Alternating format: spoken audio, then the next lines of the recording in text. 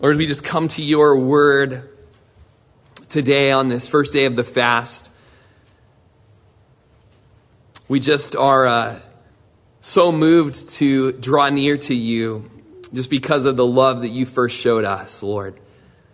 Lord, when we were just in rebellion against you, Lord, we had no regard for the things of God. We didn't seek after you. We weren't righteous at all in our own ability, Lord, in our own strength. And yet, Lord, you still loved us, and you sent your Son to come and sacrifice and to die for us, sacrifice himself as an offering on the cross to restore the fellowship that we once had with you.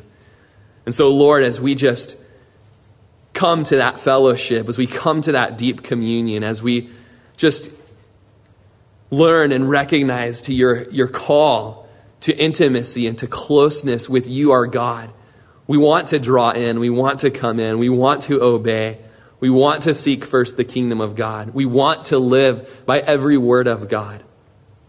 And so teach us, Lord. Don't just give us a list of things to do. We know that wouldn't be you. But Lord, just compel us to fast. Compel us to draw near because of your great love you've already showed us. As we just study your word, as we draw near, in Jesus' name, amen. Amen. About 2 years ago, in an email from Pastor Sandy Adams from Georgia, he emailed Calvary Chapel Corvallis regarding the fast that we were doing. He was invited to participate with his church. And in the email that he sent, the subject line read, "Fatting and Prayer." And he then realized immediately after he'd sent that email, don't know if you've ever done that, that he misspelled that word. And so, he's just very quick-witted and a funny guy and wrote right back, "Fatting. Man, that's my kind of fasting, And I think all of us could agree with that. That's pretty much what our flesh wants, that's for sure. I was reading a Spurgeon sermon this week, and he referred to an old Puritan writing that was entitled "The Soul-Fattening Institution of Fasting." And while our outward man might be starving and hungry and craving, our soul is being built up and being fattened and well-nourished through these times spent in deep communion with the Lord. In that sermon entitled "A Desperate Case and How to Meet It" by Charles Spurgeon back in January of 1864, he said this, "And what is fasting for? That seems the difficult point. It is evidently practiced oftentimes by our Lord and advised by him to his disciples, not a kind of religious observance in itself meritorious, but a habit, when associated with the exercise of prayer, unquestionably helpful. I'm not sure whether we have not lost a very great blessing in the Christian church by giving up fasting." Spurgeon goes on to talk about Luther. He says, "Martin Luther, whose body, like some others, was of a gross tendency, felt as some of us to do, that in our flesh there dwelt no good thing, in another sense that the apostle meant it, and he used to fast frequently. He says his flesh was wont to grumble dreadfully at abstinence. But fast he would, for he found that when he was fasting, it quickened his praying. There's a treatise by an old Puritan called The Soul-Fattening Institution of Fasting, and he gives us his own experience that during a fast, he has felt more intense eagerness of soul in prayer than he had ever done at any time. Some of you, my dear friends, may get to the boiling point in prayer without fasting. I do think that others cannot." And so as we come near to the Lord, I know the Lord is going to draw near and grow us in the practice of even praying through our fasting. It's been said that fasting without prayer is just a hunger strike. But, fasting with prayer, it's a powerful tool. It's a powerful weapon in our arsenal. And as we pray, as we fast, we grow deeper in prayer. Our prayers have more urgency. Our prayers have more frequency. As we fast, the stomach grumbles. It growls and it groans, and we're prompted and reminded that, nope, I'm not going to go satisfy it with the things of this world, but rather I'm going to draw near to the Lord through prayer. 3 seconds later, it growls again. Oh, nope, not going to satisfy. Going to draw near to the Lord. Lord, as much as my stomach is growling, I'm crying out to you. I'm groaning to you. I want you. I need you to move. I want to grow. Oh, there it is. Lord, as much as, oh gosh, oh man, that's been 3 minutes. Okay, Lord, for however long you purpose in your heart to fast, that's just depth and earnestness and desperation that he's taken you deeper in prayer. Reading on one man's fasting website, he said, "Do you desire a deeper, more intimate, and powerful relationship with the Lord? Are you in need of healing or a miracle? Do you need the tender touch of God in your life? Is there a dream inside you that only He can make possible? Are you in need of a fresh encounter with Christ? Are you ready to have heightened sensitivity to the desires of God?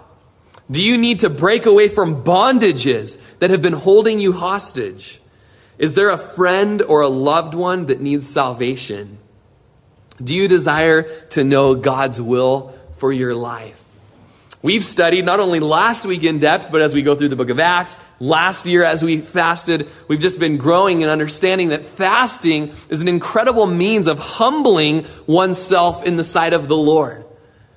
Humbling ourselves, realizing that we've been prideful, we've been going our own way, we've been stiff-necked and hard-headed towards the Lord, and instead of eating and keeping that up and just feeding our flesh, we're going to throw all that aside and say, "Lord, I want to break myself in front of you." In the Old Testament, when they would fast, they would often throw ash on themselves and put on sackcloth and rip their clothes. And in Joel, the Lord says, "You know what? Draw near to me, and instead of ripping your clothes, rip your heart. Rip your heart and humble yourself before me." All throughout Scripture, you see fasting is an incredible time to humble yourself before the Lord. And he says he gives grace to the humble. Resists the proud, but gives grace to the humble. As we see in the Scripture, fasting is an opportunity for us to show our flesh who is really in charge. It's an opportunity to bring our flesh under the subjection of Christ. As our stomach growls and wants to run to the refrigerator, we say, "No, you are not in charge. Jesus is in charge." As our flesh wants to put the iPod in or turn on the TV or whatever it is you might be fasting, you're not in charge. Instead, we're going to worship Jesus. He's in charge. He's worthy of worship. Paul says in 1 Corinthians 9:27, he says, "I discipline my body and bring it under subjection." How are we in our disciplining of ourselves? And our spending time in the Word and meditation upon the Word and praying, crying out in intercession to the Lord, corporate prayer. Our disciplines, are they tiny? Are they small? Do we need to grow in those areas? Bring our body under subjection through the practice of fasting. We've seen in the Scriptures that fasting is directly connected with direction. Knowing which way we're supposed to go. And man, it seems like within our circles, there is always somebody that doesn't know what to do. Doesn't know where to go. We've studied in Jehoshaphat's life, 2 Chronicles chapter 20, We're surrounded on every side. And Lord, we don't know what to do, but our eyes are on you. Or in Ezra, when the people got together and they consecrated a fast and they sought direction for which way they were to go and sought leading for them and their little ones. Are you in that place? This week, I encourage you, fast in some capacity. With fast comes God's divine intervention. Battles are won. Angels are dispatched. Fasting is directly related with insight and revelation from the Bible. As you read the book of Daniel, as Daniel sees the sins of his people and reads the prophet Jeremiah and understands the reason they've been in captivity, he humbles himself and he fasts, and immediately an angel is dispatched. And when the angel finally gets there 3 weeks later, the angel tells Daniel, be of good courage, man. From the first day you set your heart to seek the Lord and to pray and to fast, I was sent to you But for 3 weeks, I fought an angel of darkness on the way getting here, and Michael had to come and intervene in the fight so that I could get to you and deliver this message to you. And he just delivers this incredible message of prophecy to Daniel. And it all began with this seeking of the Lord. Fasting is this spiritual weapon that is mighty in God for pulling down strongholds that otherwise wouldn't come down. When you fast with a pure heart, like you read in Isaiah chapter 58, and the right motive, these doors are unlocked. Doors are unlocked that otherwise wouldn't have opened, or your dry state of your life becomes a well-watered garden, and the Lord goes before you, and the Lord is your rear guard, and the Lord is upon you.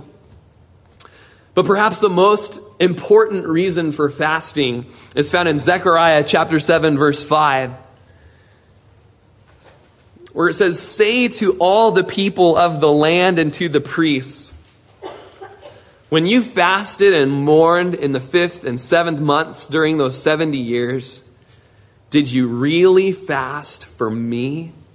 For me?" Don't you just love that dramatic language? Just those few words. Did you really fast for me? For me? And as good as all those other reasons are, biblical reasons, powerful reasons, good and important reasons to fast, man, the paramount reason that we should seek after God is to worship the Lord, to draw near in intimacy and in communion, to cry out to the Lord, "God, I am hungry for you." Getting my eyes off of my personal needs even, and Lord, I'm just getting them onto you. As Anna in Luke chapter 2, verse 17, this 84-year-old woman who'd been a widow for many decades. And since she was a widow, she made it her purpose to spend day and night in the temple ministering to the Lord and worshiping the Lord with fasting and with prayer. That was how she worshiped the Lord. That was how she ministered to the Lord day and night. It was for Him. For Him. Or in Acts chapter 13 that we've studied recently, where there were many prophets and teachers in Antioch in the early church. And these prophets and teachers spent time ministering to the Lord or worshiping the Lord or serving the Lord with fasting and prayer. And it says, and the Holy Spirit said to them, "Set apart for me Paul and Barnabas for the work of the ministry." Then the next verse says, "So when they had fasted and prayed, they laid hands on Paul and Barnabas and sent them out." And so we just see that time of ministering to the Lord, that was their number one aim. Just loving Jesus, just pressing into what He's won for us on the cross. The great price that He paid in laying down His life, shedding His blood, breaking His body so that we could have deep communion. So that we would not rely upon anything from this world to satisfy or to sustain, but that we would enter into what He's won for us there at Calvary. That sweet fellowship, that nearness, that closeness, worshiping. And then just the trickle down from that. The trickle down from just loving on Jesus. Man, if that is just our aim, that is just our focus. Jesus, I just love you. Jesus, I just want you. I just want to be with you. You've won it all, Lord. I want to partake in what the bridegroom has won. And just the trickle down from that is victory over sin. The oppression, ceasing to be. The bondage and the chains being broken and the yokes being removed. All of a sudden, you're not craving that cigarette anymore or that drink anymore. You're not craving that show anymore. All you crave is Him. He puts us in that right place once again. But it's all just a trickle down of just loving on Him and worshiping Him. As God's Chosen Fast, the book that I had ordered for everybody, and it never came all week long, 2 weeks, never came, so sorry about that. But there's just this quote in God's Chosen Fast that this is surely the loftiest conception, that it is a worshiping or a ministering to the Lord, a giving of ourselves to God, and only secondary, a means to secure certain spiritual ends. So what is that loftiest conception? What is that paramount reason for fasting? Worshiping Jesus, worshiping the Lord. And only secondary is bringing our needs before him. In Matthew chapter 3, let's go ahead and flip over there. I'm going to kind of just skim some New Testament passages on fasting. We looked at some last week.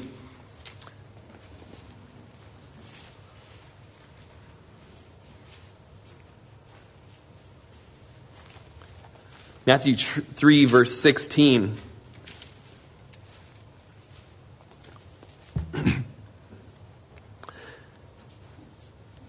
And when he had been baptized, Jesus came up immediately from the water, and behold, the heavens were opened to him, and he saw the Spirit of God descending like a dove and alighting upon him. And suddenly a voice came from heaven saying, "This is my beloved Son, in whom I am well pleased." And as you read that, it's just a really glorious time in the Gospels as you see Jesus being anointed for the ministry, being baptized there in the River Jordan by John the Baptist, the prophet who would prepare the way of the Messiah and make his path straight. And as Jesus goes down into the water, and you can almost just picture the slow motion scene of him coming up out of the water, and the water peeling away off of his face and dripping back into the Jordan River, and the light shining down from heaven, and and the dove, coming down and alighting, the Holy Spirit coming like a dove and alighting upon Jesus, and the voice, "This is my beloved Son, in whom I'm well pleased." And everyone's like, "Yeah, Jesus, this is awesome." And you'd think that it would go from there to like some kind of a feast or meal with dancing and music, and the Messiah has come and he's been anointed, and and then you get to chapter 4, verse 1, and then it says, "Then Jesus was led up by the Spirit into the wilderness to be tempted by the devil." Or as Mark's gospel says, then Jesus was driven into the wilderness by the Spirit to be tempted by the devil. And he fasted for 40 days. When he had fasted for 40 days and 40 nights afterward, he was hungry. Now when the tempter came to him, he said, "If you are the Son of God, command that these stones become bread." Here's the dove coming down, doves, just these peaceful animals, kind of the symbol of peace, the picture of the Holy Spirit, lighting upon what is pure. And yet then the dove drives the Son of God into the wilderness to be tempted by the devil. It doesn't really sound very dove-like, does it? And yet, for the purpose of proving that Jesus would not sin, not to see if he would, but to prove that he wouldn't, the Spirit drives Jesus there out into the wilderness. And Jesus begins to show us out of these 40 days of fasting that he pushes the limit in fasting. After he'd fasted for 40 days, afterward he was hungry. Studies show that after about 7 to 10 days of fasting, you begin to lose that hunger feel. Sometimes even like day 4 or something like that. You begin to lose the hunger feel. And then, at 40 days, that feeling comes back because your body has quit eating the fat supplies and all of that and begins to eat muscle and eat important organs, and you've begun to starve to death. So at this point, Jesus has begun to starve to death, and he's spent this time fasting before he's tempted. And it's here that Jesus says in chapter 4, verse 4, after the devil says, if you're truly the Son of God, command these stones become bread. He answers and says, "It is written, man shall not live by bread alone, but by every word that proceeds from the mouth of God." And so these 40 days of triumph precede the temptation. These 40 days, Jesus triumphs in fasting. And that's a wonderful thing for us, because there would be no hope at all if Jesus had failed this test. There'd be no hope. There'd be no salvation. We would all be doomed. We would all be damned. We would have no hope whatsoever. The one possible hope of a sinless person coming and being our substitution failed. And so we are so thankful. We owe all of our salvation to this faith-filled fasting of the Son of God. But that obedience was 40 days. It was more than 40 days in the making. But we know that if Jesus fasted 40 days before being tempted by the devil, what does that say about us? You know, here you've got Jesus, the Son of God, the creator of all things. You know, all things are in him and for him and through him. And he's got the preeminence. He's the creator of the universe. He's now being tempted by his own creation. He created Lucifer. He created the angels. And yet even he fasted for 40 days. What does that say about us? I got it covered. I don't need to fast. I've got no reason to fast. I'm going to let that practice just rust in some dark corner somewhere, as it's been said. But it shows us our deep need for just close, intimate contact with the Lord. Our deep need to use the spiritual weapons that have been placed into our arsenal. You know, even Paul the Apostle, when he was still Saul and had just been converted on the road to Damascus, you know, he was sent to Damascus, and there he sat in darkness, being blinded for 3 days. He neither ate nor drank. There was something about the moment that he was in where he knew, I can't eat right now. I can't eat right now. I just got to let the Holy Spirit work out in me all of the things that I had put in me. And the Holy Spirit's got to work them out.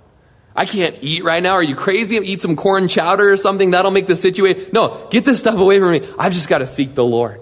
And for 3 days, he sat in darkness. There's a way forward for us that's different than anything we've ever seen or thought of before. As we dig out this old practice of fasting, there's this way forward in victory and power that is weird to most. It's weird to people to not eat. You know, that's not normal. That's strange. So is prayer. You know, prayer is something that is weird to most people. Okay, you know, if someone's up front and everyone's not looking and, you know, it's like, okay, well, that's not so bad. But you get me in a prayer circle, if I said right now, let's break up into groups of 3 or 4 and let's pray for each other, 90% of this room would probably have a heart attack or something like that. I can't pray and out loud and with people who also love Jesus. And, you know, it's weird to a lot of us. But rather than running away from the weirdness that the world has put into it, why don't we embrace it and understand that, you know what? God said that this is beneficial. God said that this is necessary. God said that this is a weapon. I'm going to embrace it. I'm going to run to it. I'm going to take him at his word. Take him at his word. I'm going to starve to death. Are you crazy? 7 days without eating?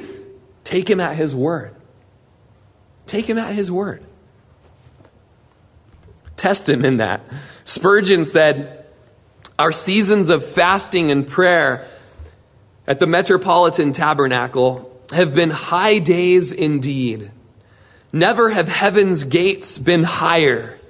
Never have our hearts been nearer to the central glory.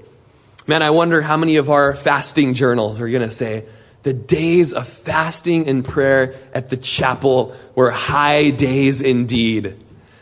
Never has my heart been nearer to the Lord. Never have I felt so in his presence. Like the gates of heaven were so high. I was singing with the angels, you know. I was there. I was beholding him. I was communing with him.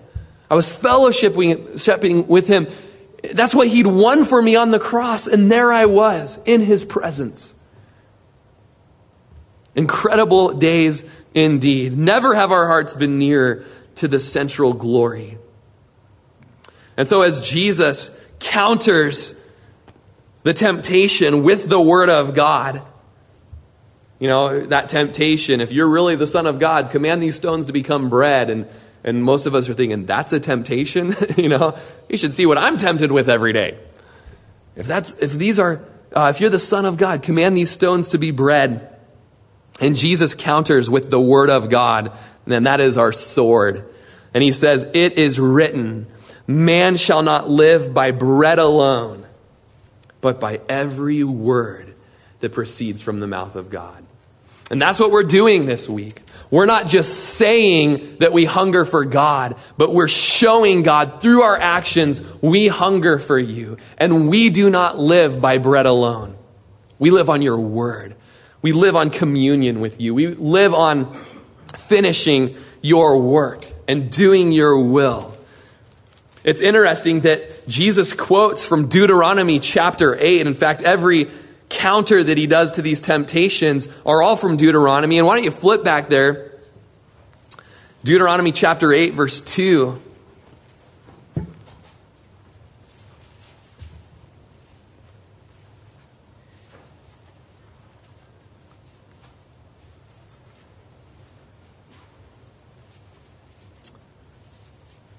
Says, and you shall remember that the Lord your God led you all the way these 40 years in the wilderness. And I should preface that it's interesting how this and Jesus' temptation account in Matthew 4, how they kind of interweave and how they parallel each other. You shall remember that the Lord your God led you all the way these 40 years in the wilderness to humble you and test you, to know what was in your heart, whether you would keep his commandments or not.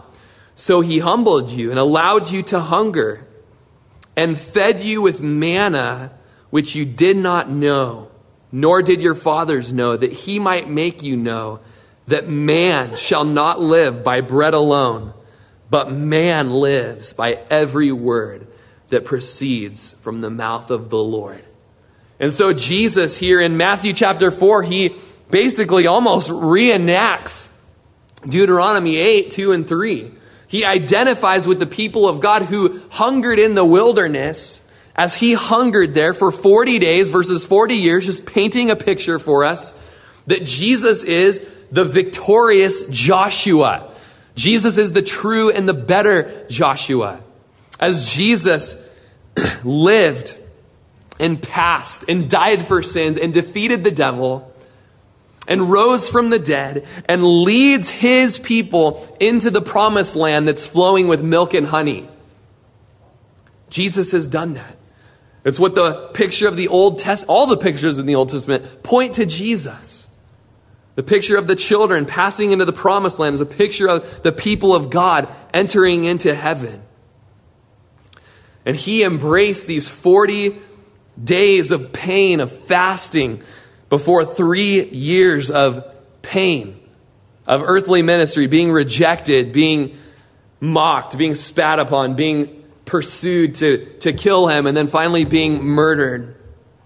But we see there in Deuteronomy chapter 8, verses 2 and 3, that those times in the wilderness were times of humility for the children of Israel. They were times of testing. And that's exactly what a fast is. Jesus was being tested.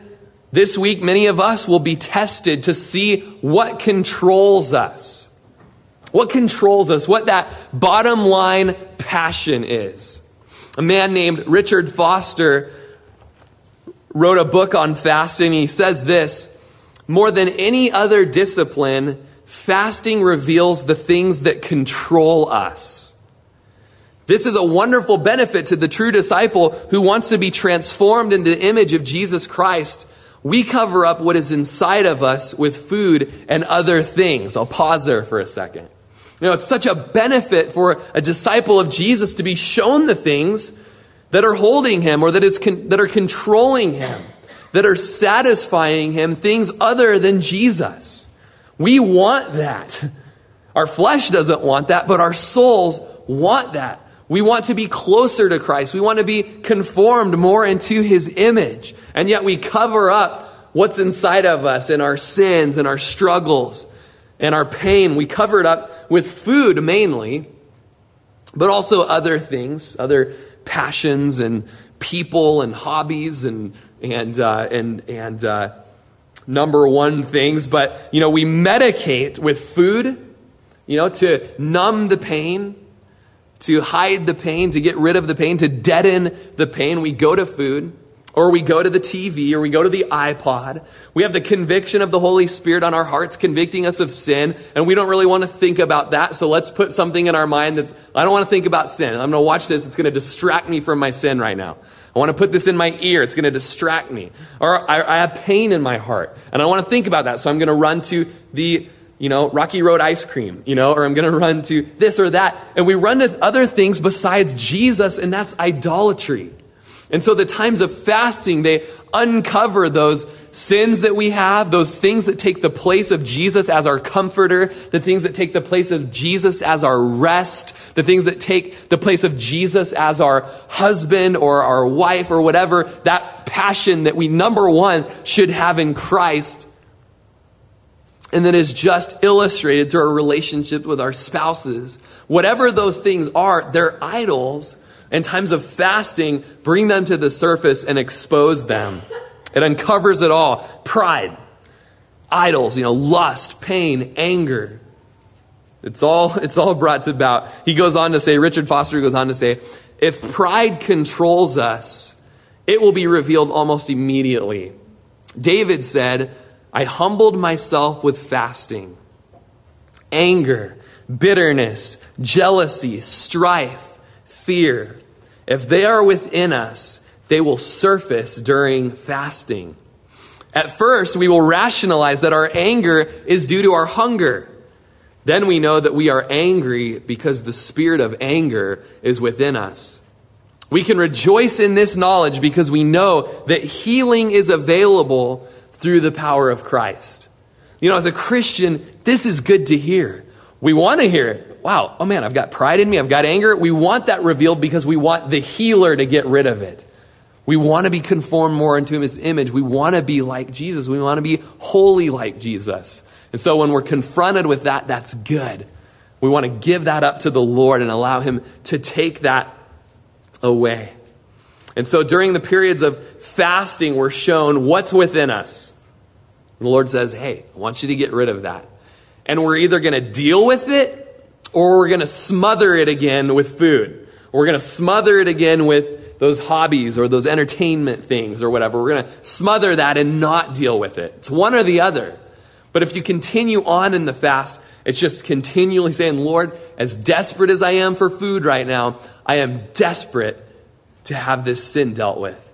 I am desperate to have it gone. I'm desperate to have it taken away. When those times come, you just ask yourself, what am I going to do now? It's been exposed. Here it is in front of me. I'm either going to go to supper right now and eat and pig out, or I'm going to look to the Redeemer. I'm going to look to my shepherd. I'm going to look to my physician. And I'm going to have him deal with those things. As Paul said in 1 Corinthians chapter 6, verse 12, I will not be ruled by anything. I will not be ruled by anything. It's a time to show that to the Lord. Lord, I won't be ruled by food.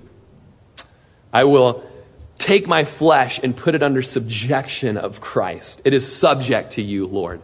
I will not be ruled by it. Show him who's boss. Show my flesh who's boss, Lord. Make it say your name, Say the name of Jesus, flesh, because it is what rules us. Philippians chapter 3, verse 19, just Paul refers to a group of people and he says that their God is their belly. That refers to me. So often my God is my belly. It's what I turn to feel better, to mask the pain or to numb the pain. Listening to John Piper this week teach on fasting, he says that fasting is not just the means of preparing for testing, like we thought it was with Jesus, which is, he's just preparing himself for the test, which is true. But fasting is the testing. That's what Deuteronomy chapter 8, verse 2 and 3 said. Now, these are not at odds with each other. When you see who you really are and draw on God to live at that moment, you strike a blow to Satan that he cannot recover from. When Satan sees your heart is relying on God rather than murmuring or rather than turning back to that passion, he is defeated. And that's what 1 John chapter 5 verse 4 talks about when it says, this is the victory that overcomes the world, our faith. Think about it. While you're fasting, the temptations to go back to those ways or to go back to those things rather than pressing through the fast. The temptation to rely on that God of food rather than the God of the heavens and the earth. And when there's that moment you're standing at the fridge and you're getting the chocolate milk out for the kids, and you could pour yourself a glass, or you could grab a couple more things out and pop it in the there's times that temptation is there. But you say, and you shut the door and you say, as hungry as I am hungry for you to reign in me, Jesus. Can you hear the slap on the face of Satan? You are schooling him at that moment. You're overcoming the world through your faith. You're overcoming the flesh through your faith. At that moment, you are exercising faith towards God, that you believe that he is stronger, that he will satisfy more, that he will sustain you more than that worldly, physical moment of pleasure or satisfaction. And you're showing the Lord, and you're showing the angels, really, you're showing them your faith. Think about, that Hebrews tells us that, the angels desire to look into the things that are going on here, because they've understood from the beginning God's plan for salvation, and they've watched it being unfolded, and they've watched the Son of God set aside the privileges of his throne and come to earth and become a man, and a humble man at that, a servant man who's going to be murdered. And they're watching this, and they're watching people come to faith in Christ and love Jesus because he first loved them, and switch from a rebel state to a child of God state. And the angels desire to look into that. And so these moments are so powerful when we are just participating in the spiritual realm and exercising faith on a radical level by saying, Lord, you are stronger. Lord, you satisfy more.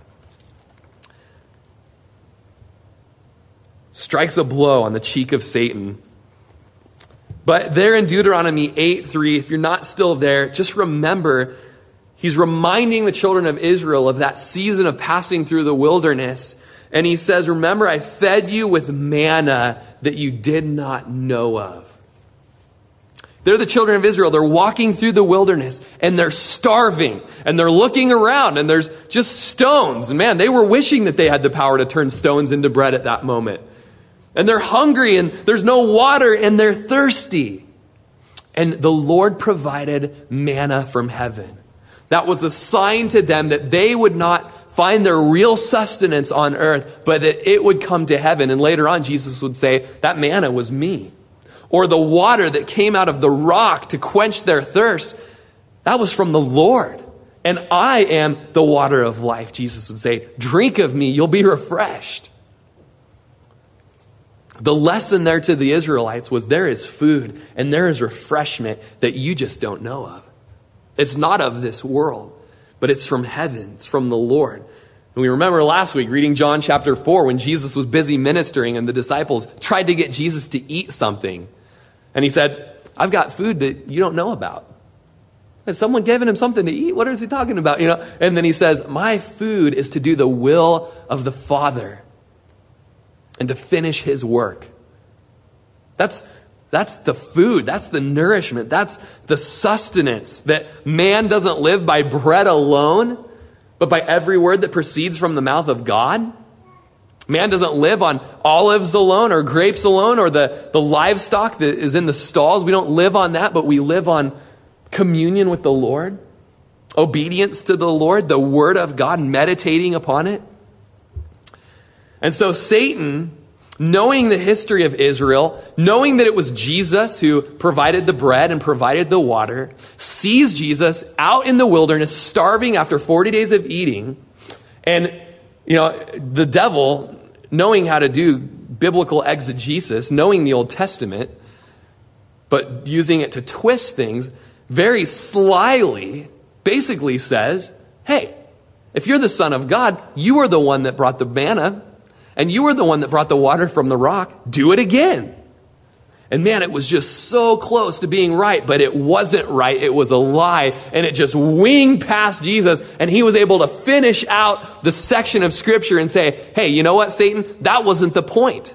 The point was man won't live by bread. They cannot depend upon the worldly bread, but they must depend upon God. Man won't live by bread alone, or shall not live by bread alone, but by every word that proceeds from the mouth of God. Don't need bread, need God. And what comes out of the mouth of God? God. We need more of him. Spend that time with him this week, man. We just welcome you into this fast this week for more of God. We just want more of him. We want him to reveal himself. We want to have understanding. In Matthew chapter 6, verse 16, just going to finish with just a couple quick other references.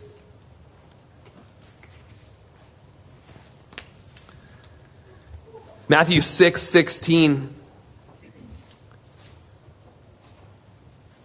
And just the context here of the Sermon on the Mount. In chapter 6, Jesus is just saying, man, when you pray like this. Or don't pray like this. When you give like this. Don't give like this. And then here in verse 16, he says, moreover, when you fast. And I want you to underline that phrase, when you fast. No, it doesn't say if you fast. Hey, you Christians, whatever, whatever's clever. Thanks, Jesus, you're the best, And it's like, man, I've given you these incredible tools and privileges. And when you use them, because you should use them, not as a form of our righteousness before God, but like a patient uses the prescription prescribed by the doctor to do well, we use the prescription prescribed by Jesus to do well.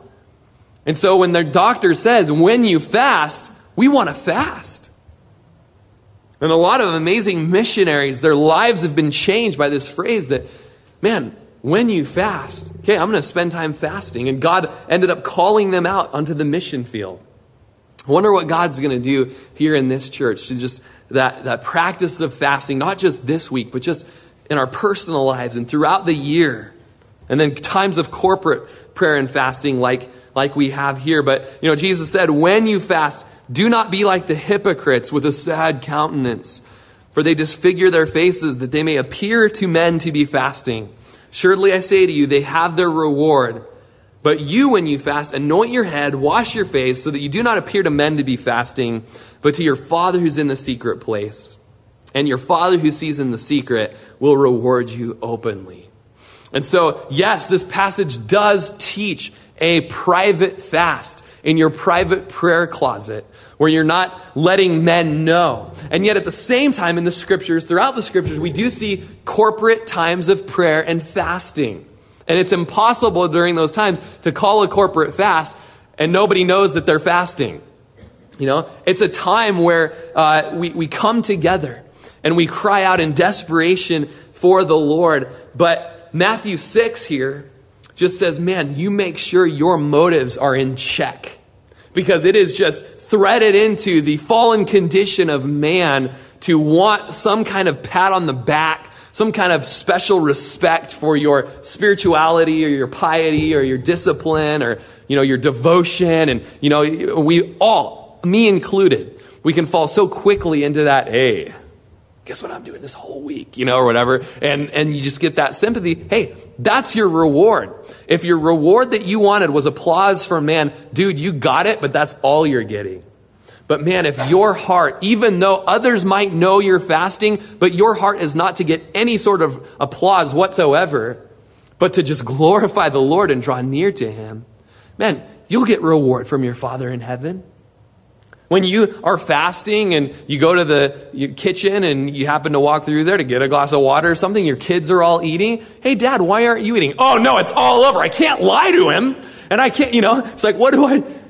Oh, great. Well, guess I can't fast, the Lord's not like legalistic like that. But use those opportunities. You're in your break room at work and people are wondering, hey, you want to go to lunch? Nah, oh, why not? And just, man, use it as an opportunity to testify of Jesus.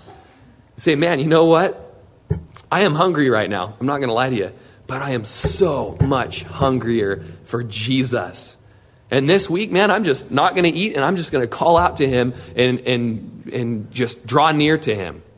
You can do that with a totally pure heart. Hey, buddy, you asked, But man, it's about your heart. It's about your motive. And the Lord sees that. And if you have a heart to get the praise and the accolades and the commendation of man, and you want people to know that this fast is hard, so you ruffle up your hair and put dust all over your clothes and untuck half of your shirt and forget to tie your shoelaces, and you're just like, and everyone's like, oh yeah, that is sad, then just don't do it. Don't do that. It'd be better if you just didn't. I don't think that's any one of our hearts, although we can quickly fall into that. In Mark chapter 9, verse 28 and 29, we read of just that encouragement to fast after the disciples couldn't cast out a demon out of a boy.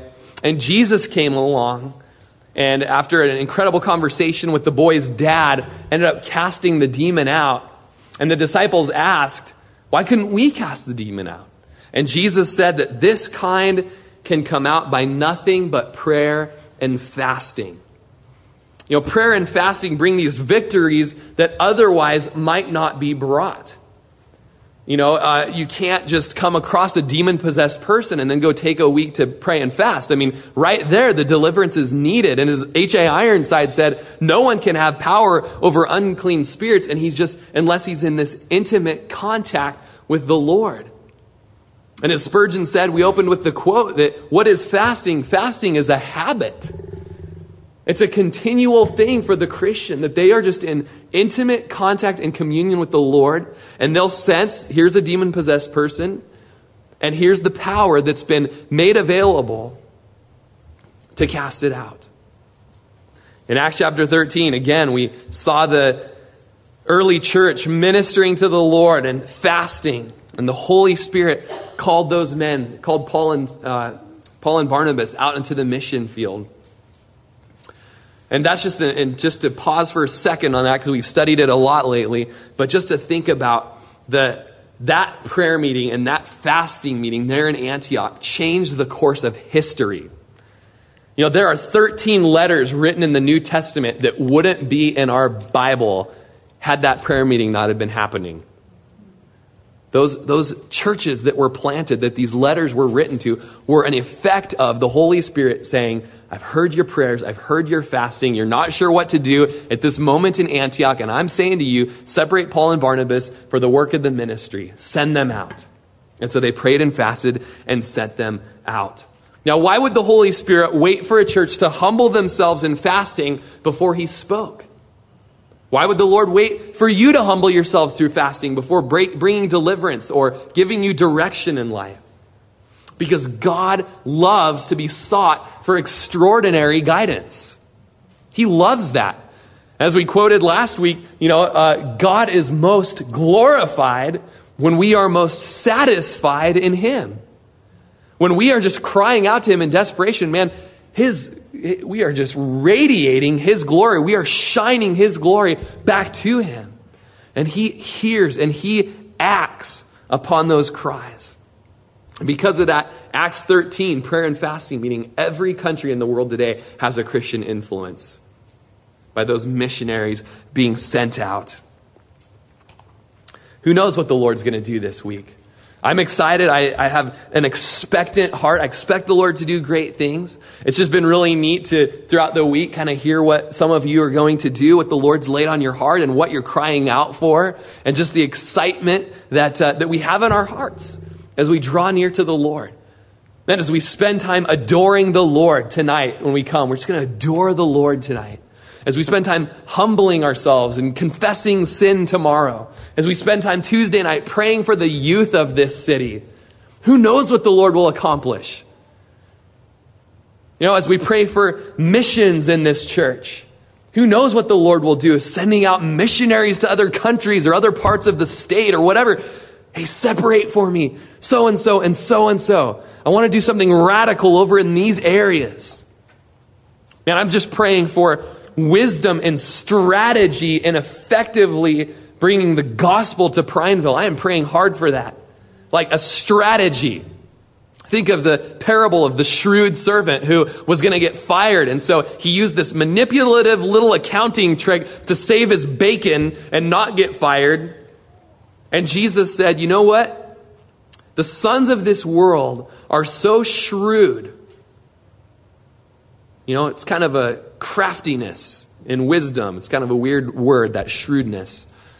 The sons of this world are so shrewd pertaining to the things of this world. They know how to save their bacon. How come the sons of light aren't shrewd in advancing the kingdom? They're not tactful. Lord, help me. I'm just crying out, Lord, give us tact. Give us just specifics on how to reach this community and what to do. As we pray for missionaries, as we pray for persecuted church, who knows if some shackle might break off of somebody's hands over in Afghanistan or, Indonesia, as we pray for them. Pakistan, prison's doors are open and he just goes running out like, I don't know. And in heaven someday we'll know, hey, remember when the whole church was praying for the persecuted church? I was doing a work then. You didn't know it then, but you know it now. And as we pray for addictions, just those shackles of addiction and bondage to just be let loose. The yoke of legalism, that it would just fall off of us. Just expect the Lord to do great things as we pray for our government, for our president. Who knows? Maybe our president might become a believer in Jesus Christ. Let's pray. Let's pray with great faith and with expecting hearts. You can flip to Joel and we'll close with Joel's words. I know we've read them before. We're going to read a little farther than we have together. Maybe you're praying for revival in the town, or a job, or healings, spiritual victory. Come and let us pray. We're going to have a forum on the church website, and it's there on the toolbar at the top where it says, over on the right side, it will say forum. And you can go and there'll just be ways to share. Hey, can you guys pray and fast for me in this area this week? Or, hey, I had a dream last night and I don't know what it means, but here's the dream. And those of you that are fasting and praying, will you pray for just the interpretation of this dream? Or this is what I'm praying for. This is my need. And we're going to have just a forum there to have communication with each other as we fast corporately. But Joel chapter 2, verse 12 says, now therefore, says the Lord, turn to me with all your heart, with fasting and weeping and with mourning. So rend your heart and not your garments. Return to the Lord your God, for he is gracious and merciful, slow to anger and of great kindness, and he relents from doing harm. Blow the trumpet in Zion, consecrate a fast, call a sacred assembly. Gather the people, sanctify the congregation, assemble the elders, gather the children and nursing babes. Let the bridegroom go out from his chamber and the bride from her dressing room. Let the priests who minister to the Lord weep between the porch and the altar. I mean, I love this as there's this fast, consecrated, just this period of time set apart for crying out to the Lord. And I love that it just mentions just to the people who think you shouldn't do it or can't do it, come do it. I know there's nursing moms in this church and you can't just stop eating or you won't be able to nurse it. But hey, just pray about how the Lord would have you fast. Fast from media or fast from sugars or fast from something. You know what you can fast from. Just seek the Lord. Be led by the Spirit. Be free. Some of you have important events that are happening this week and you just want to be sharp in the mind. So I better eat right, or whatever. It's like, hey, just be led by the Spirit. But I would say to, the bridegroom that was called out of his, chamber, or the bride that was called out of her dressing room, that she was like, I kind of got something important going on now. Hey, we all do. We're praying. We're seeking the Lord. And you can this week, just, Lord, for me, for my life, for what I've got going on, for my health condition, what can I do? How can I participate? Because I want to cry out to you. I want to express to you my deep longing for you through my hunger. That's what we're going to do this week. We come expecting. You've been listening to Pastor Rory Rogers, pastor of Calvary Chapel of Crook County, located in Prineville, Oregon. For more information on this ministry, or if you'd like to contribute, please feel free to write to us at P.O. Box 378, Prineville, Oregon 97754, or check us out further on our website at www.calvarycrookcounty.com. We thank you so much for listening, and we pray that this ministry has blessed you.